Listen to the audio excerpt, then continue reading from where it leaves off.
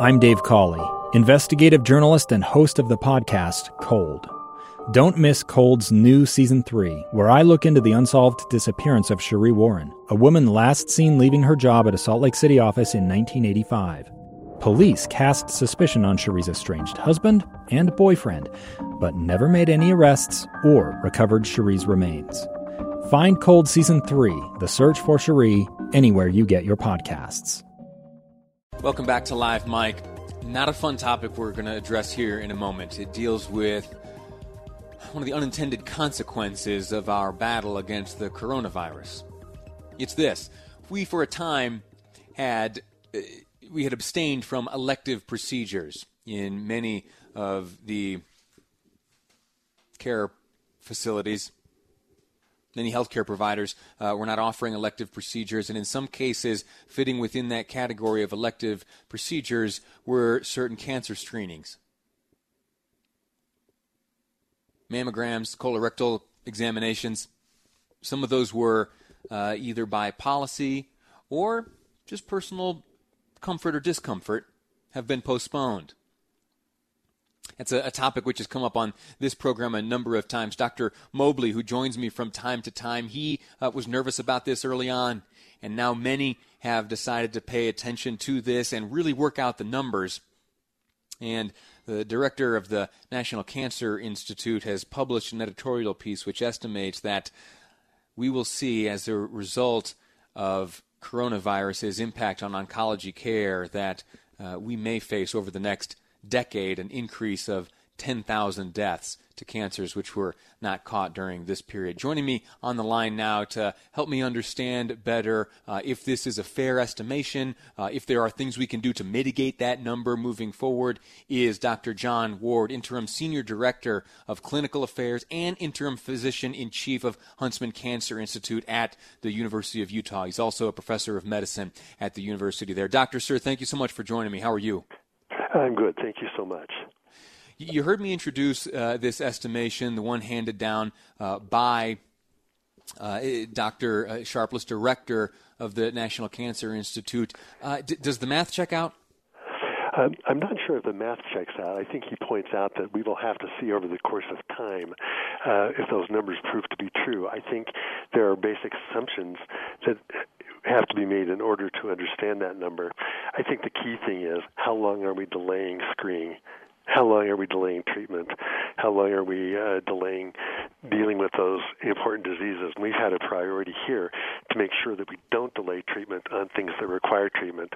And after what was a relatively brief hiatus, screening is now taking place again. So I'm hopeful that those numbers would be the high end. I'm hopeful that they will be lower. Have you observed that the screening numbers are returning to, some semblance of the rates at which individuals were seeking screening before coronavirus showed up? Yes, it appears to be that way. We initially, as did many other people, restricted screening and delayed some elective procedures that were low risk and used some strategies to treat cancers until the surgery could be done. By now, we're pretty much full bore ahead. The whole time, preventing, treating, and eradicating cancer has been our top priority, and we certainly recognize that cancer doesn't take a holiday during a COVID pandemic, and we've been trying to balance the needs of the cancer patients with the needs to protect our patients, many of who are immunosuppressed because of their treatment, by taking a variety of steps to do so. And I think we've been successful at that, in part due to the cooperation of our partners at the University Hospital, where patients who have active COVID infections have been hospitalized. We've been keeping Huntsman Cancer Hospital, which is part of the University of Utah, COVID-free. Outstanding. Dr. Ward, tell me this. What does it mean, in terms of, and obviously we'll have to speak about these things in general terms because every, experience is different, but to delay either screening or treatment of one of these cancers by 3 months, how severe can that be? What can the ramifications of that delay be? Probably for the most part, 3 months won't make a difference. And I think for some cancers it may, but for the majority of people, 3 months won't make a difference. Still, we understand, we preach that early diagnosis is the key to outstanding treatment. So we like people to get screened on time. We like them not to neglect needed screening. And yet the reality is that a couple of 3 months may not make a difference. Once a cancer is diagnosed, when we know of its urgency or whether it's something that can be delayed, we can make a decision on ways we can handle this without putting them at risk for infection or putting others at risk, but also making sure we have the best outcome possible for cancer treatment.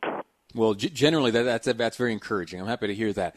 Now, let me ask you about individuals who right now maybe, as they look at their own, scheduling or their own screening schedule, if they are up for, a certain screening for a cancer, this or that, but they are hesitant to enter into, say, a hospital, your facility specifically, because they're not sure what's floating around in the air right now. What kind of assurances could folks have to know that, first off, it's important to get that screening and that risks to you are being mitigated? Certainly, we think people should get their needed screening, and we, as are most other healthcare facilities, are taking steps to make things as safe as possible. Some people might say that we are hyper-sensitive to this. We have limited visitor policies. We have ways to screen people at the doors. We take all kinds of steps to assure that our place is safe. And I actually feel safer here in Huntsman Cancer Hospital than I do at home or at the grocery store. And partly that's because of these extra steps we take to assure that. As I mentioned earlier, specifically with regards to cancer, we have steps in place to assure that any COVID infections in cancer patients are treated at our partner hospital, part of the same system, the University Hospital. We are grateful that they have worked with us to keep our particular hospital free of COVID. I will say this: I've got this brand new little baby, 7 months old or so, and about a month ago we had to take her in to just get something checked out. She's fine and healthy, but as we approached the facility, it was a university facility. My wife and I together, as we walked up, were informed that, hey, you know what? I'm so sorry, only one of you is allowed in.